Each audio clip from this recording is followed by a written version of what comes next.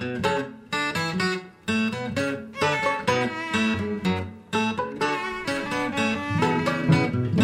is Pretty Much Pop, a culture podcast, and you may already know which one of us is the murderer, but you'll never prove it. Today we're discussing the new era of TV and film mysteries, ushered in by Rian Johnson, the writer-director behind the Knives Out films and the new show Poker Face. I'm Mark Linton-Meyer, and my alibi is as firm as my glutes. I'm Al Baker, and I know you did something, I just don't know how.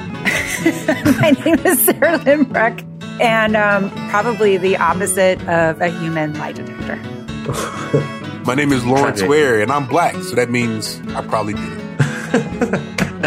Is that the way it worked in 1960s? Absolutely, mysteries? is that the way it worked back in Columbo days, in Murder, She Wrote days? Of course it is. All right. So this was, I think, just something that we had all experienced in some form or other. We ended up pushing this back a week, so we had a little extra time. So I ended up rewatching Glass Onion. I thought it was fresh enough. It just came out this December or so. And I'd seen Knives Out a couple times, once in the theater and then once with my kids since then. And then have just been watching Poker Face as it came out. Thanks to, sort of making this connection, sort of been in the press that it's not an official, Poker Face is not official Columbo reboot. It has the whole lie detector thing there was a show called Lie to Me that was sort of used that. But anyway, she even sounds like Peter Falk. She does. And it is a self-conscious. They even have the font at the beginning of every episode is identical to the Columbo font. And that gave me chills when I first saw it. And I love it. I love it every episode. I guess I just thought that was like a Tarantino-esque, I love old media. And so every episode of Poker Face, the credits are going to look like a 1970s, 1960s film, but maybe it is more specific than that. That's definitely Columbo.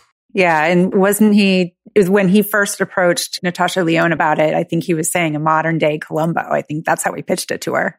And they've got the first episode set like I think the shot where the font first appears is just rolling over this horrible 70s carpet. And it's just it's the most explicit. Yeah. It is absolutely glorious. It is wonderful. Now, it's wonderful for those of us who grew up with it. Or if you were like me, I didn't grow up with it, but my grandmother used to watch it all the time. It was always on TV. Murder, She Wrote, Matlock, Columbo was always on TV. And so it's very nostalgic for me. I always thought of the Peter Falk character. He was a cop, so he was a detective. He was this blue collar guy in the wrinkled trench coat and everything. And I had forgotten that the settings actually were pretty, at least from the rewatches that I've had of some of the original Columbo episodes, are actually in really posh settings. Often they feature rich people, and that's not what Poker Face is. Like the casino, I think, is in Laughlin, Nevada. It's not even in Las Vegas or Reno. It's in Laughlin, which is Laughlin.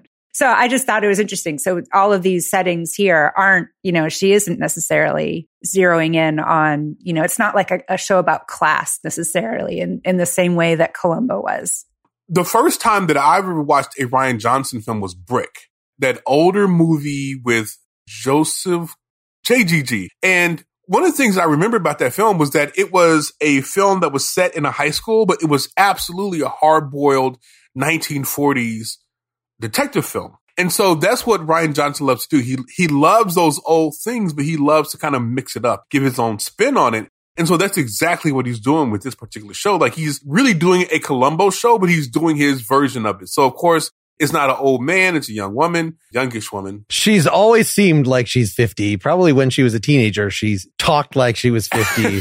She absolutely did. Because I remember her on Orange Was the New Black, and she was always just like a grumpy old woman, even though she was quite young. But he's doing his own spin on that classic idea, that classic detective kind of show. Yeah, because we had this little extra time, actually. The first time Rian Johnson, of course, came to my consciousness, came to probably most of our consciousness, is because he dared to do a creative rewrite on a Star Wars movie, a creative writing take that a lot of people objected to. I just liked the fact that it was creative, but I had not seen A Brick or The Brothers Bloom, so I watched both of those this week to sort of I knew about Looper, but I didn't know that was his movie. I loved Looper too. I don't feel like his directing style is so unique, or, he's a good director. He'll shoot people's feet. He'll shoot lots of people in a room talking in interesting ways, but it's sort of I don't know if having a discussion of what his unique style is as opposed to Tarantino or many other Scorsese or many other people, but he just has a great pop sensibility with this genre tweaking that he's been talking about. I heard an interview with him of him saying like a genre is like a code. And so people sort of know, they have the code book, they know what you're supposed to do, and then they know when you're breaking that. And so it's just a great shorthand way of communicating with the audience. And just throughout, all of his movies are just really well paced and entertaining. And so let's just give that well cast, give that to him in advance, unless somebody disagrees. Or is it his writing that sets him apart? It's definitely his writing. Is it the way that he structures story and plays within those genres and makes them his own? It isn't necessarily the way things are shot, even though all of his movies and his TV shows have been produced very well, but it's not necessarily as distinctive as someone else's. But I think it's in his writing. That's what makes him stand out. There's a lot of really interesting character work. It feels like, I don't know many of his older movies, but it feels like he's really loath to ever let a character go remotely underdeveloped. There's depth, like in every character that's on screen. Yeah, I was kind of surprised in watching Glass Onion again that some of the characters that are supposed to be comedic and over the top, but that like, yes, they still, even like, somebody such and such's assistant or whatever, like will be as sketched out as they could be in the time that you could reasonably fit. And the camera lets the actor do what they're supposed to do. Like I was watching the scene with Ana de Armas and she's giving the old guy the poison by accident, and her face, like he knows enough to linger on her face and watch the going from the pure just joy and fun and the everyday conversation that they're having. I think she says like, let's do drugs or something. And they're just joking around, and watching that scene go from kind of light and fun to she thinking that she just killed someone that she loves was just brilliant. In a genre film, you don't really get that as much as you think. You feel like he must be an absolute joy to work with for an actor, because there's some serious talent that seems to be queuing around the block to be in anything that he's doing. Mm-hmm. Absolutely. Including just little bit parts, in Glass Onion, I was, the number of people brought in Angela Lansbury, Kareem Abdul-Jabbar. That was just a particular scene. I think the whole thing was shot. Yeah, it was shot in. I couldn't believe Yo-Yo Ma was in that film. I couldn't believe it. So great. But just even in Poker Face, all of those guest parts are fantastic. I mean, not every single one of them is a home run, but actually, and I wanted to ask you, did any of you, what were your favorite guest spots in Poker Face? Does anybody have some favorite performances? I think I actually squealed when I saw Ron Perlman crop up in the last episode. But I'm not quite sure how to pronounce her name, but Chloe Savini was absolutely spectacular. That whole so the episode based around murder in a touring rock band, or like an aging rock band who are like past it and desperate to find a new hit, and then they kill for one. And it's just, so I used to play music. It really hit home for me. But she was just spectacular. The guy who played the ladies' man on Saturday Night Live, what is his name? I can't remember his name. He got a chance to really act, like genuinely act, and it was really good to see. And then, she was nominated for Best Supporting Actress, Stephanie Hsu. Yeah, Sue, yes. Yeah. She was really good. And she was very surprising to see. Of course, she was cast well before she was nominated for Best Supporting Actress, but it was great to see her. She was doing good work. It was very interesting, her character. I mean, to be honest, the show is populated with a lot of great character actors. John Ratzenberger from Cheers, like that, he looks like that now. Like, and he should have been, I don't know if what his career has been. I know he's done some questionable political things and he's, a conservative or whatever, but the fact that he should have been playing these old man roles, the Charles Durning roles or whatever for years. And this is the first one of these I've seen him in this age bracket at all. Yeah, he's got Toy Story and Cheers money. So there he you probably is doing okay. Yeah, he probably doesn't need to work more. Oh, Benjamin Bratt. He did a really good job. I really enjoyed seeing him. He's so great. Yeah, I love him. Even when he's on the screen for like, he's always looked great. He's aged well. He's easy on the eyes. He's been moisturizing. He looks wonderful. Well, he's somebody that I never necessarily really liked as a leading romantic lead or whatever, but like as a thug, yeah, I thought he was great. I mean, I would say a character actor. I mean, I wouldn't call him just a thug. He's good in character roles. He's really good. Now, I agree with you. He's not great in leading roles. I didn't love him in leading roles, but as a character actor, he's really good. So we have to figure out how much of these, we're not going to spoil the mystery I think that the approach that we should take is not necessarily talking about like each mystery and like the mysteries are not that interesting. What's interesting is the format. Like that's what's interesting to me about the show. Let's talk about the role that mystery plays in all of these stories, because I think it's super interesting. Certainly in Knives Out and in Poker Face, I don't know what was going on in Glass Onion. Glass Onion seems like a bit of a blip, but certainly in Knives Out and Poker Face, like the key part of the format is that a basic element of murder mystery suspense is just taken off the table in the first 10 minutes of like each of those things. So like, I can't lie and I'm the one who did it. And I'm always going to be able to see whenever anybody else is lying. And one of the reasons I wanted to talk about these shows is I just think that's super interesting. Like, I love it when writers set themselves that kind of challenge. Like, I'm going to create a murder mystery, but no one's allowed to lie, or like the mystery can't hinge on a lie. Like, what does everyone think about like how they manage that, how creative it is? Because Lawrence is right, because a lot of the mysteries, maybe because of that, wind up not being as interesting as they can be. So the show has to find other ways to be interesting, which it does. But strictly speaking about the way that mysteries work in these stories. Can I present that this is a subversion already of the Agatha Christie thing, which the Agatha Christies are more directly, and we had an Agatha Christie episode with 3/4 of this conversation on it last year. So already, saying it's going to have the element of that, right? What's great about an Agatha Christie mystery is that somebody developed a really elaborate way to not get caught. And yet we then, as the audience and then the detective, are supposed to be able to ferret out, see through that, and all these have that element, but it's just like, let's present it, at least in the Poker Face stuff and the Columbo stuff. Let's just present that trick up front so you can say, oh, that's kind of interesting, but like not that interesting. The pilot of Columbo I watched which Steven Spielberg directed amazingly, but was like, I'm going to kill my friend, but I'm first going to take him somewhere and make him lie to his wife about where he is.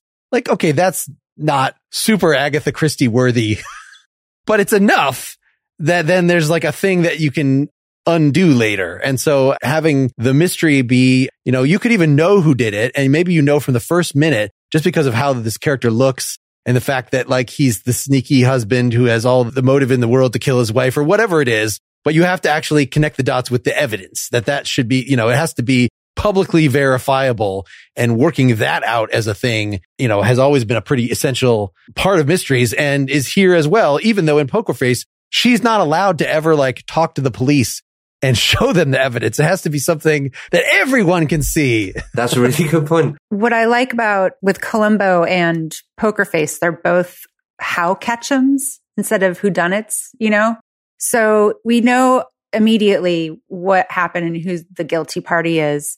But what's nice about Charlie having that kind of superpower of being able to tell when people are lying means that she isn't the one who's smarter than everybody else. They have to up their game in order to make it as hard for her to figure out who did it, even though we as the audience already know, and also how to prove it as possible, which I think is a really interesting, like you said, a challenge. It's also, it gives a very specific sandbox for Rian Johnson to kind of play in. No, I think you're right. One of the things that I really enjoy about Poker Face is that it's a mystery show that really hasn't been done in 15, 20, 30 years, right? So we are very accustomed to how do we figure out, because I read a lot of mysteries. I read like Walter Mosley, Raymond Chandler, like, all those guys, Dashiell Hammett.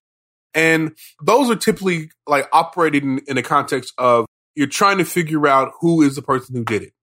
Well, one thing that we haven't had in a very long time, and Sarah has already commented upon this, is that this show is centered on, we know who did it in the first 10 minutes. And Al has already said that. Like, we know at the beginning who did it. Now, the question is, what mistakes did they make? What is going on? Like, so there was that one episode about the two women in that nursing home, I think it was. That was so great. It was a good episode. Was so good. Yeah. And we learned interesting things about the characters as we were going through the show. Like, that's what makes the show interesting.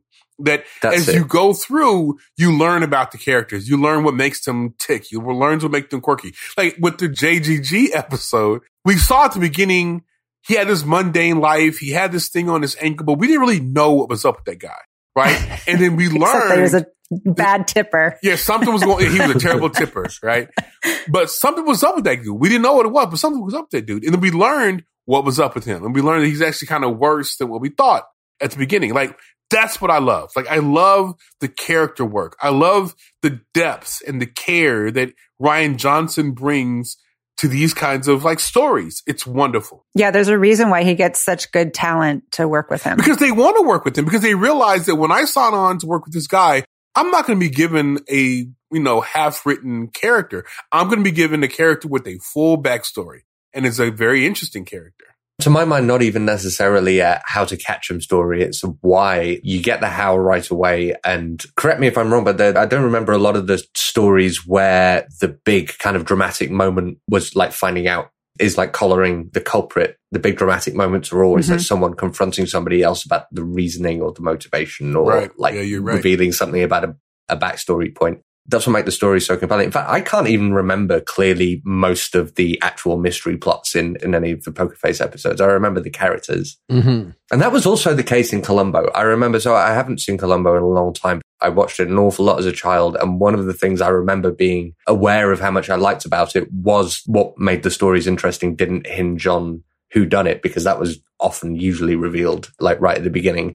But I do remember this endless parade of fantastically despicable, like small businessmen who were always trying to screw over their partners, or who were like had drunk wives who hated them or anything, all that kind of stuff. Well, that determined which I watched this time. Was like, oh, William Shatner is one. Dick Van Dyke is going to be a murderer. That's cool. Yeah, it's fun to see, some of these people that are, usually play nice guys really get to kind of twirl their mustache. What made Columbo stand out from like Murder, She Wrote or Matlock or Perry Mason was just the character work. Like, the characters were always so much better with Columbo. That's what makes that show really stand out, and really why it ran for so long, because it was a long time. It ran for such a long time. I heard an interview with Peter Falk on the radio in the 90s, and he was like, yeah, I'm still making it. Why would I stop? It's a steady check, man. Steady check. Yeah. I guess I was not aware of that. And the ones on Peacock only go through the 70s. He was kind of bullshitting a little bit. But you're right. It was a long time. It was in the 90s, and he did say he was still making it. I don't know if it was like regular or one-offs, or maybe he was just lying to the radio presenter. I don't know. All right. Yes. Regularly from 71 to 78. After it canceled, it was revived on ABC between 89 and 2003 in several new seasons and made for TV movie specials. Whoa, that is a long running show. Wow. How old was Peter Falk when he did his last episode? He was like 103. He was 103 doing the episode. I didn't know it was such a current property that I should have watched a 2003 Columbo episode. I remember the 70s episodes. I don't know. I remember 70s and 80s. Maybe a little 90s. I don't know if I watched it in the 2000s. I don't think I was in college, like, cranking out the, the Columbo episodes. Actually, I wanted to talk about how Poker Face modernizes Columbo. I really wanted to pick up on something you said right at the beginning, Sarah Lynn, which I think might meld nicely into that. Okay, so let's talk about, because you made the point about class, which I thought was super interesting. And you said that Columbo was about class in a way that Poker Face isn't.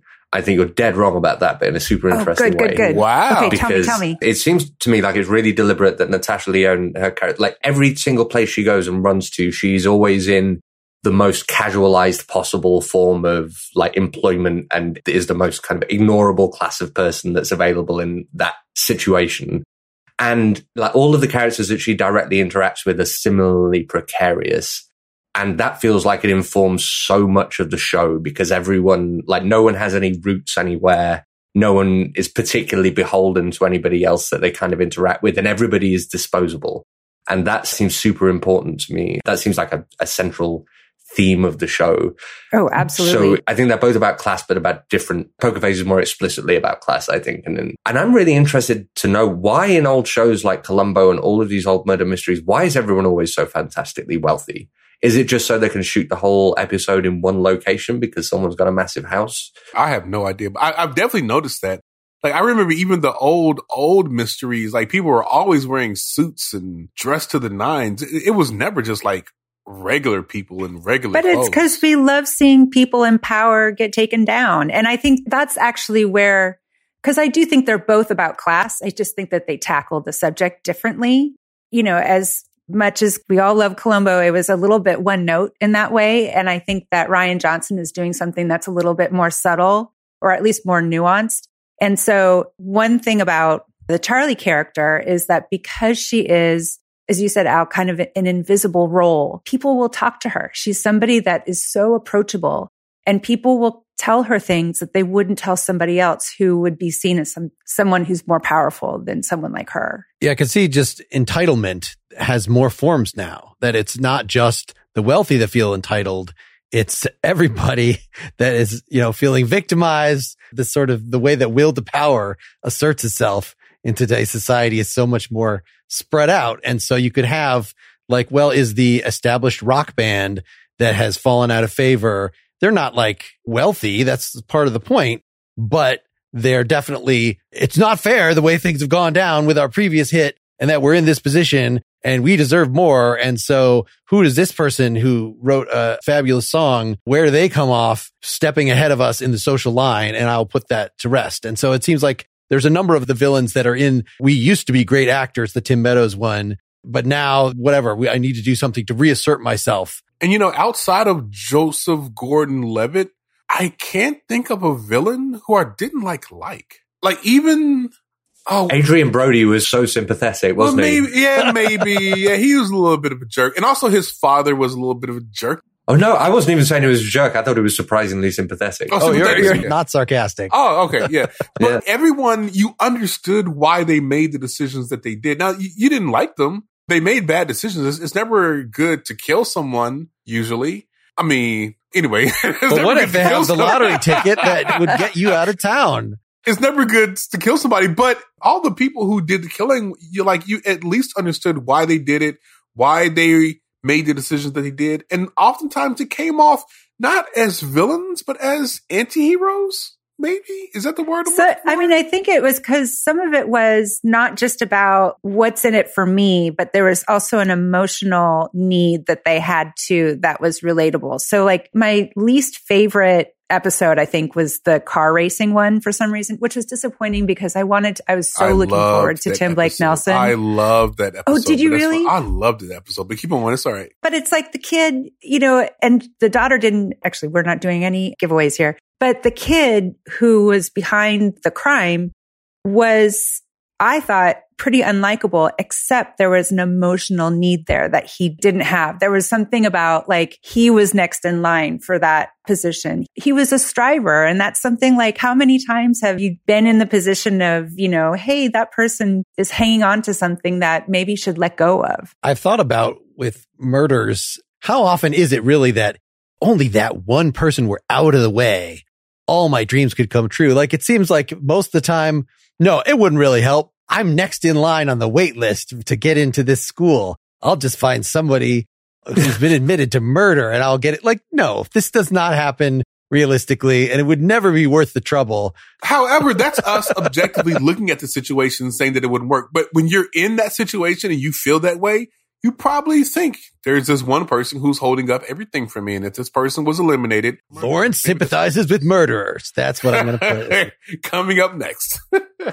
Is it just murder because we've gotten to the habit of writing murder mysteries, so it has to be a murder? Why are there not other kinds of crimes that they ever explore in these kinds of shows? Like you hobble somebody? I mean, Encyclopedia Brown sort of crimes. Like we don't want somebody murdered. They stole the diamond or whatever. Like just get really sick and you can't go to your job interview. Like Sherlock Holmes, right? You got theft, blackmail, extortion. In the books, but in the movies and TV shows, it was always murder. I think murder is more entertaining. It's just more exciting. It is. Yeah. It's the highest stakes. That's what you want. It's the highest stakes. If you had a TV show about somebody stealing a diamond, who gives a fuck? Nobody cares. Well, yeah, and you might want to just sympathize with the, you know, Catch Me If You Can or Lupin or what, you know, one of these shows about the gentleman. Okay, so time out. I've never watched Catch You If You Can. Is that good? I believe so. Yes, good. Should I watch it? Is this like something that I need to watch? Is it really good? No. But it's good. Wait, okay, so is it good or is it not good? Like you're saying it's good. I'm just saying it's not like the first episode of Star Wars or something. You're like you can still be part of the society. Okay, the first episode of Star Wars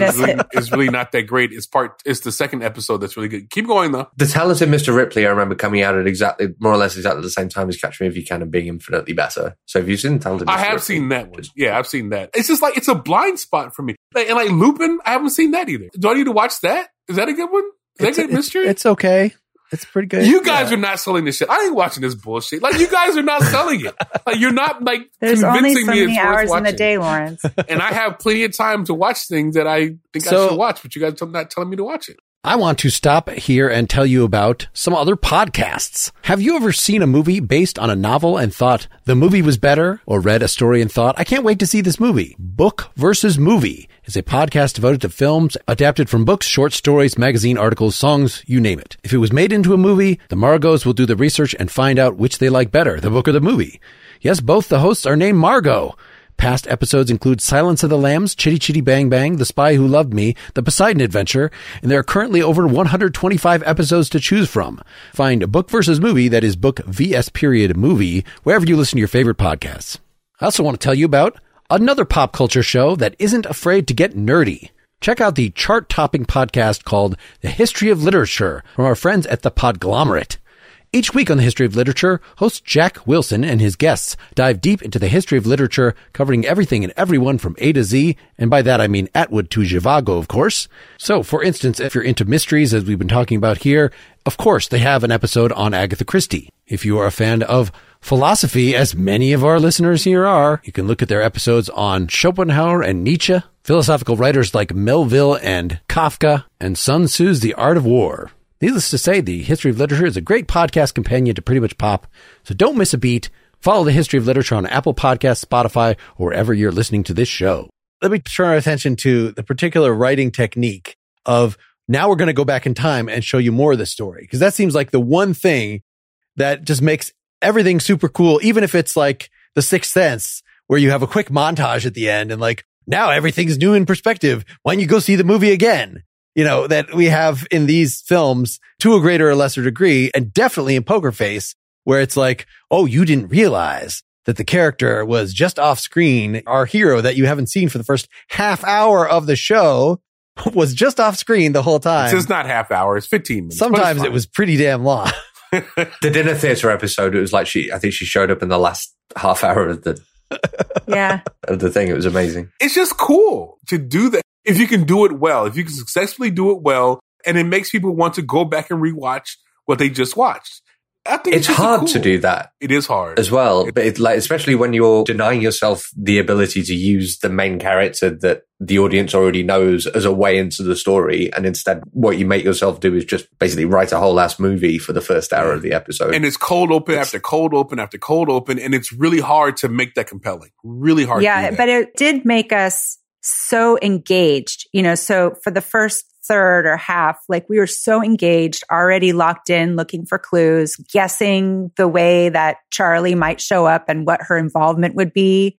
So we were super locked in, like right from the get-go. And then that just made the second half or 2/3 even sweeter, because it was either we were usually wrong, but you know, sometimes if we were right, we got that little dopamine hit. Yeah, but we were always trying to guess, what's Charlie's job going to be this week? That's true. She had a lot of jobs. Like she had a lot of jobs. She was working that Indeed profile. No, she wasn't on the internet. Remember? Oh, that's the Hong right. Chow That's right. Character. How the hell do you get a job if you're not on the internet? You just show up and you're nice. That's seemed to be like, oh, we need another dishwasher. I don't have a social security number. Hang on. You don't get very good jobs. No, you don't. The solution, Al, to your problem is of not having the character that everyone knows and love to have in the first half is time travel. Harry Potter and the Prisoner of Azkaban, I had to look up. That was the one where, okay, let's rerun, a third of the movie with the characters. Oh, you didn't know they were just off screen causing things all the time. By far the best movie in the Harry Potter franchise. Without doubt, best director too. Look it up, guys. That's also a Doctor Who move. I mean, it's actually a Bill and Ted move. It is a Bill and Ted move. Bill and Ted did it wonderfully. Like one of the best movies to do that. It was really, really good. But I guess there's something about a time travel movie, at least you as the watcher are moving along with the characters even though you're seeing things twice because they traveled back in time. Whereas the way Rian Johnson or anybody else is going to do it, Ran, isn't that a famous Japanese movie that's like they run through the same thing with multiple perspectives? So, I mean, that's a great technique, but then you have to have it be interesting enough. You know, I'm thinking about even what's going on in Star Wars media, or, you know, let's do prequels and things that were happening in between, construct our universe asynchronously. It's a great idea in that, you know, if I'm writing a story and I introduce a character, I always want to kind of give their entire backstory right then. But no, you have to wait. And so a lot of shows, they'll do that like, well, let's have flashbacks later. When we introduce this character, you won't necessarily know anything about that, but we'll be able to make up and fill in the characterization through the stuff, because any given event or character is much more dense than you can present in a single scene. So like completely, if it's warranted by the plot or whatever, to make it interesting enough to go back and like see what the different characters were doing while this was going on or whatever, like just seems great. The way they did it in Knives Out especially is so clever, because whenever they had flashbacks to the party and the death or the murder, they didn't just show more information. They reshot the entire scene and reblocked all the characters so that the character who was doing the recollections in each of their flashbacks was the focus of the scene. Every single time they show you what happened that night, everything is reconfigured around the perspective of the person who's telling the story at that moment. And it's intensely clever. Our next episode, we're going to talk about the Rocky movies. And the Rocky movies, at the beginning of every movie, they show like 10 minutes of the previous movie because you haven't been to the theater in a while. But I kind of wanted them to like, don't just re-show me the same thing. Do a different edit of it. Do it from a different perspective. You're asking for a lot in the 80s, man. Like okay. That's you're asking for a lot there. But they managed to do that with the new Karate Kids, right? They had all this extra footage that they were able to use. And so they weren't showing the exact footage that we've all seen for the last 30 or 40 years. They were able to take some stuff that ended up on the cutting room floor and reuse it. I remember all the good times with my spouse or whatever it is. If you're going to just show the things from the past seasons, I understand that's the point, but that's not actually the things they would remember the way they would remember it. Like, so having some work go into the re-perspectivize it. Now that we can de-age everybody like hell, now we'll just do that all over the place. But that's sort of what's so brilliant with what Rian Johnson does with flashback, is that it's rooted in the point of view of the character, which we know is going to be unreliable. It's not going to be the truth with a capital T. And that is really interesting. So it gives us more information about the character. It's something that pushes the plot forward. So we're continuing the story. So it's something that's necessary. He doesn't use backstory just so that we learn more about this person's childhood or whatever, or what they ate for dinner the other night. It's something that actually is pushing the story forward. And it's giving us as the audience just another perspective on one whole story, if that makes sense. And it is great for character development. I mean, just like you said, Lawrence, like he's so great with character. And to learn something more about how someone sees the world is character. I was trying to remember, they did have a few things in Poker Face where they would flash back to her childhood, right? With her mom. Or am I making this up? This is not a different show I'm thinking of. With her sister? Or am I just thinking of, I'm just confusing too many things. They finally got to Better Call Saul and they were showing like the main woman in that, you know, flashbacks to her childhood. Yes, there was one with her sister, but there's not like her mom picking her up at school and doing a scam. That's some other show I'm thinking of. Oh, no, you're thinking of, oh, yes. Yeah, Better Call Saul. Okay. Better Call Saul. That was Kim Wexler. You're getting old, Mark. You're watching too much TV. Which was necessary information. I mean, there's probably something we could say about that in terms of if he's playing on nostalgia. I just heard him in an interview saying, you know, when he went into Knives Out and things, that he really liked those Agatha Christie, like, you know, Evil Under the Sun. And that's a movie that I watched for our Agatha Christie episode last year. And then watching Glass Onion with that in mind, like, man, that's really quite similar in its overall feel. That these are all kind of repulsive characters running around in a tropical area, and you're giving them all reasons for the audience to hate them and for them to hate each other. So pretty direct. But does that help? Is it a repeat and an update of that just because that's a good formula? Or is the fact that you have seen the past thing supposed to deepen it and make you get it more? I feel like the appeal of Rian It's a really good question, and I think there's probably lots of good thoughts available on this, but I feel like Rian Johnson's take on nostalgia has to do with luxuriating in it. So it seems like exactly that point you just made, Mark, what's distinctive about Glass Onion is it does that Agatha Christie thing of just drawing out exactly why everybody is despicable, and that's the way that the audience has fun with the mystery. In Glass Onion, it really takes its time over it. It seems like the entire story is dedicated to exploring how vile each of these people are. Reminding me a lot of White Lotus, the same reason what makes Rian Johnson nostalgia so distinctive. The same thing that we were talking about earlier with like how on the nose all of the 70s visual references were in Poker Face is it just really just lets the audience understand that that's exactly what he's focused on. Mm-hmm. But it doesn't feel like Stranger Things feels like a direct copy of stuff from late 70s, early 80s. But I do think it's an amalgam of Steven Spielberg, of Stephen King, of all of that stuff. Like it has the same vibe, whereas I don't think Rian Johnson stuff, it's more of a nod than it is a direct copy. And it doesn't seem meta. It seems like he's modernizing it. He's making something that we've seen over and over and over again, completely his own. And I like Stranger Things, but I'm not sure I don't think that they're doing the same thing that Rian Johnson is. They're not, but I think that they're really in love with those 80s films and TV shows, more films. And they're really paying homage to those films, like in a very faithful fanboy kind of way. Mm-hmm. Yep. But that's not copying.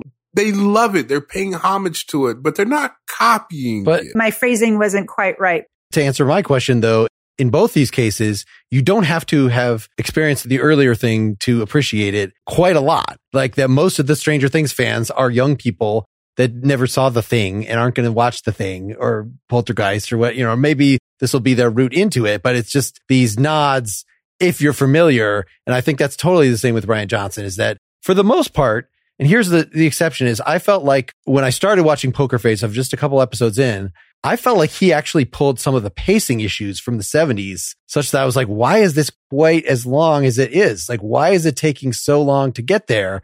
And frankly, those Columbo, I would have watched more of them, but like, they're so slow. They put me to sleep. They literally seem formulated. And the way that he did music, Rian Johnson, the modern filmmaking way is just so much more subtle in the way music is introduced. Because in a Columbo episodes, either there's no music and it's just dead silence with talking, or maybe even just walking upstairs for 5 minutes straight. And then it's this glaring, like cheesy soap opera, 60s music. And there's just many more options seemingly now with the invention of the synthesizer or whatever the tool is. And what you're talking about there is bringing me up to my criticism. All right. So here's the thing. I love Rian Johnson. I love the storytelling. I love what he's doing with the form. It's really, really great, all that kind of stuff. But here's the thing, and maybe I'm alone in this, but with Glass Onion and with Poker Face, it has some pacing issues with me. Like, it's really laborious. It's really taking its time. It's really luxuriating in the form and in the characters and in the setting. And sometimes it puts me to sleep, like literally puts me to sleep.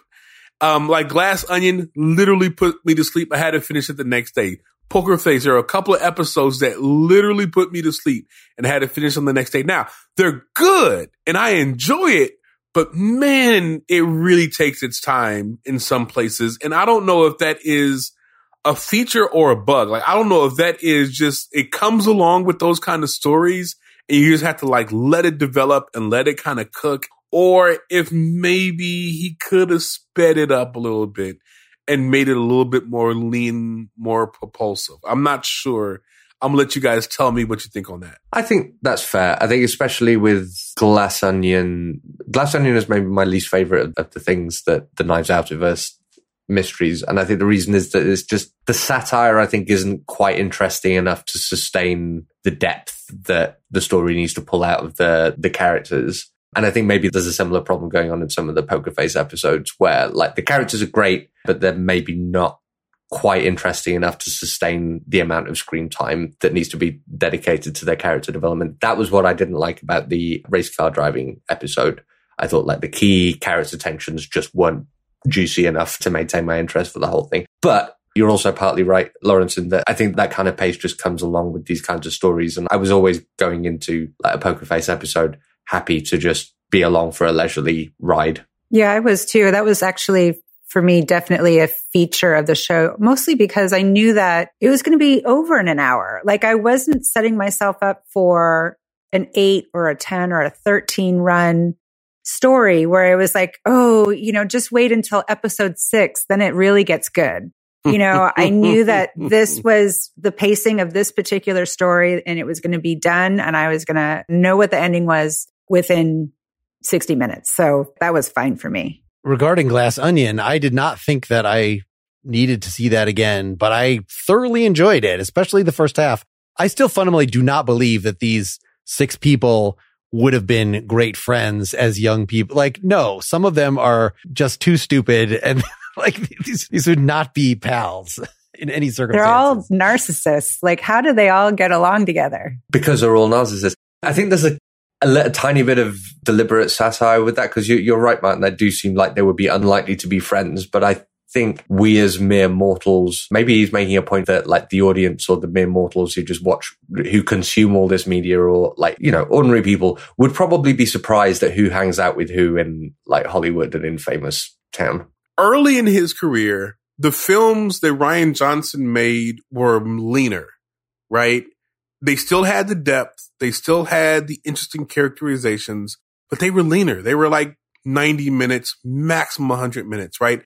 He's getting longer. Star Wars movie was long. Knives Out, long.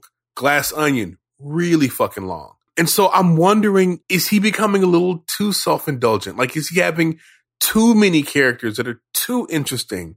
And now we have to spend more time with these characters so he can show us just how clever he is. Like, this is just a question. I'm not saying he's wrong. Sarah Lynn, don't give me that look. I'm not saying he's wrong. I'm just saying, I'm just asking a question here. Is he getting self-indulgent here? He could very easily be one of those filmmakers who the quality of his movies is inversely related to the amount of money he has to spend on them. Yeah. Because, I didn't like his Star Wars movies because it seemed like there was just, for a lot of reasons, but one of the problems... No, wait. Don't do that, Al. Rian Johnson do not be that guy. Could do anything that he wanted. Don't be that guy. Don't be the guy. I like you this episode of the podcast. Don't make me start disliking you. I liked what he did with Star Wars, man. I didn't have pitchforks about it or anything. I just didn't care for him. Why? Why? Wait, why? Why did you care for him? I'm interested. Are you going to try and make me remember what I think about The Last Jedi now? One of the impressions that I came away with was like, no, when there's enough money that the director can do anything that like them, they have to be really disciplined on their own account. And that's really hard to do.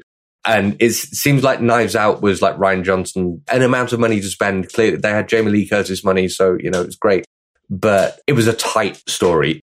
And it seemed like he was like, there wasn't any flab on that movie at all. But in Glass Onion, there absolutely was. And in Poker Face, it's starting to get a bit more self-indulgent as well. So maybe something that he makes needs to flop so we can go back to a more modest budget. Just for the record, for my Googling fingers have revealed Brick, an hour and 50 minutes. Looper, an hour and 59 minutes. Brothers Bloom, an hour and 54 minutes.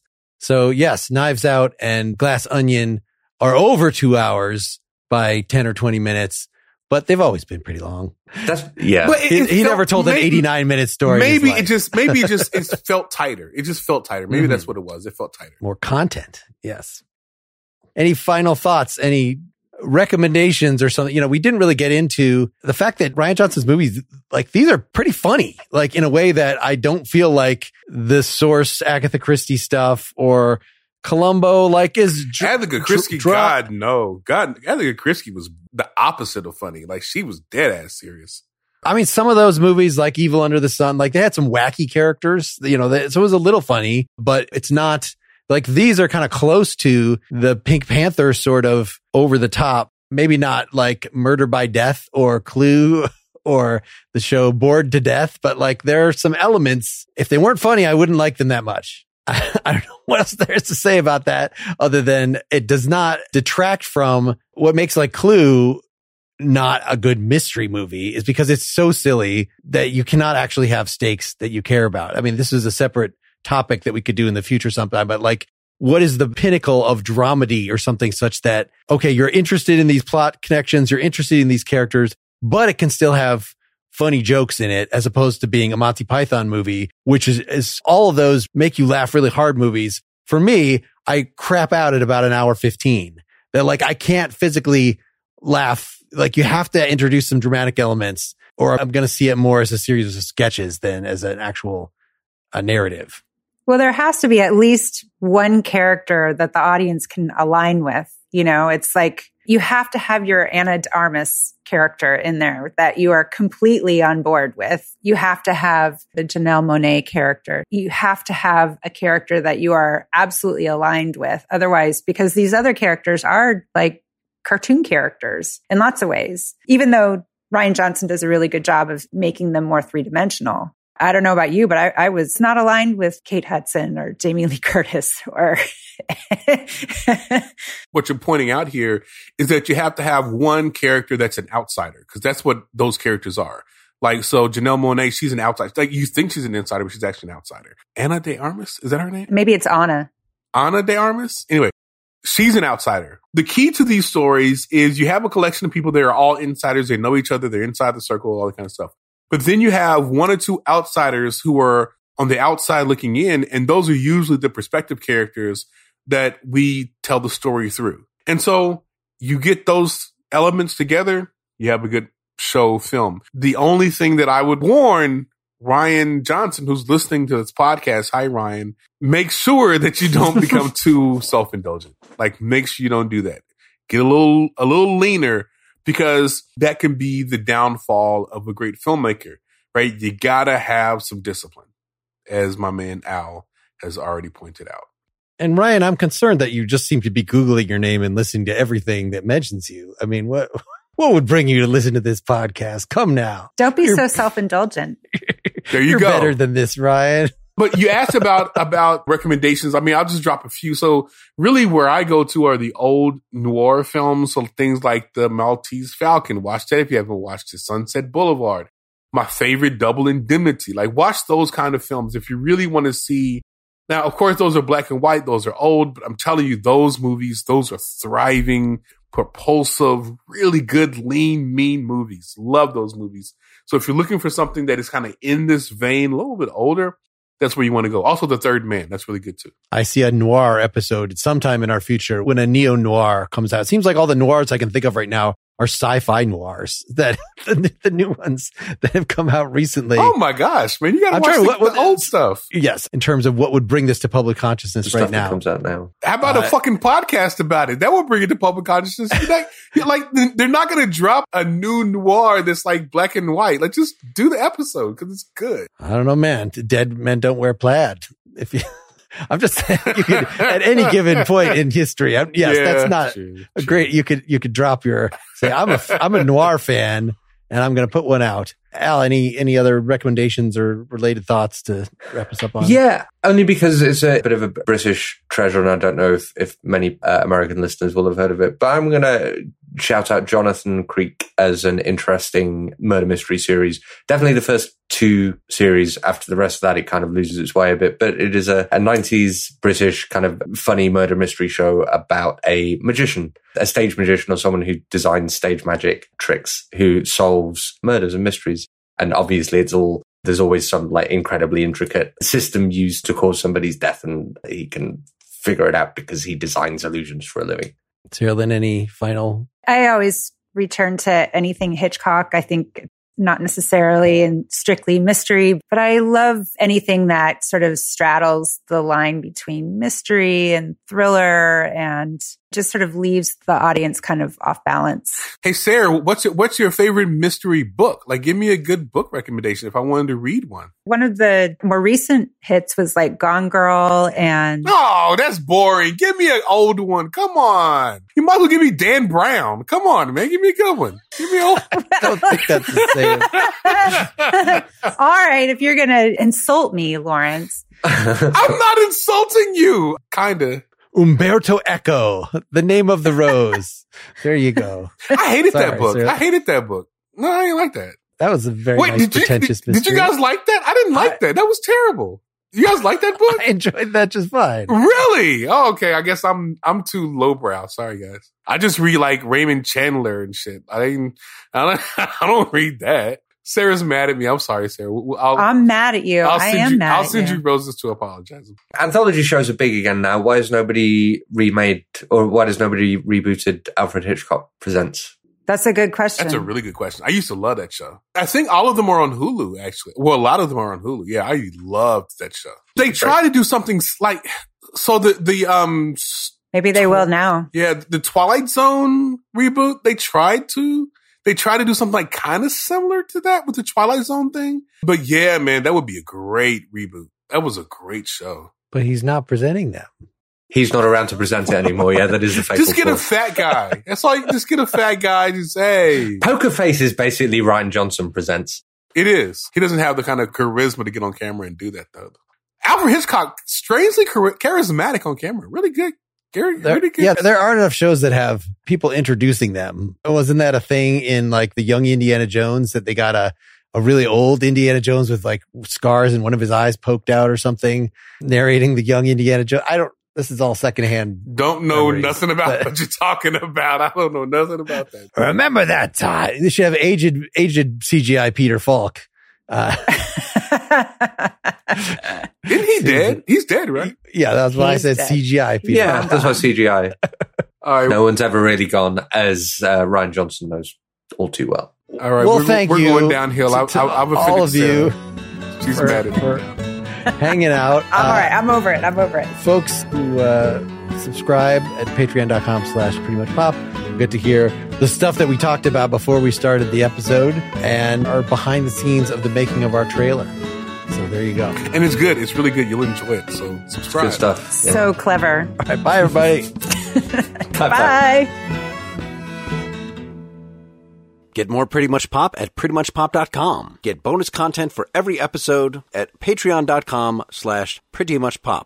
Pretty Much Pop is part of the Partially Examined Life podcast network, and it's also presented by openculture.com. Spin your passion into a business with Shopify and break sales records with the world's best converting checkout. Let's hear that one more time. The world's best converting checkout. Shopify's legendary checkout makes it easier for customers to shop on your website, across social media, and everywhere in between. Now that's music to your ears. Any way you spin it, you can be a smash hit with Shopify. Start your $1 a month trial today at shopify.com/records.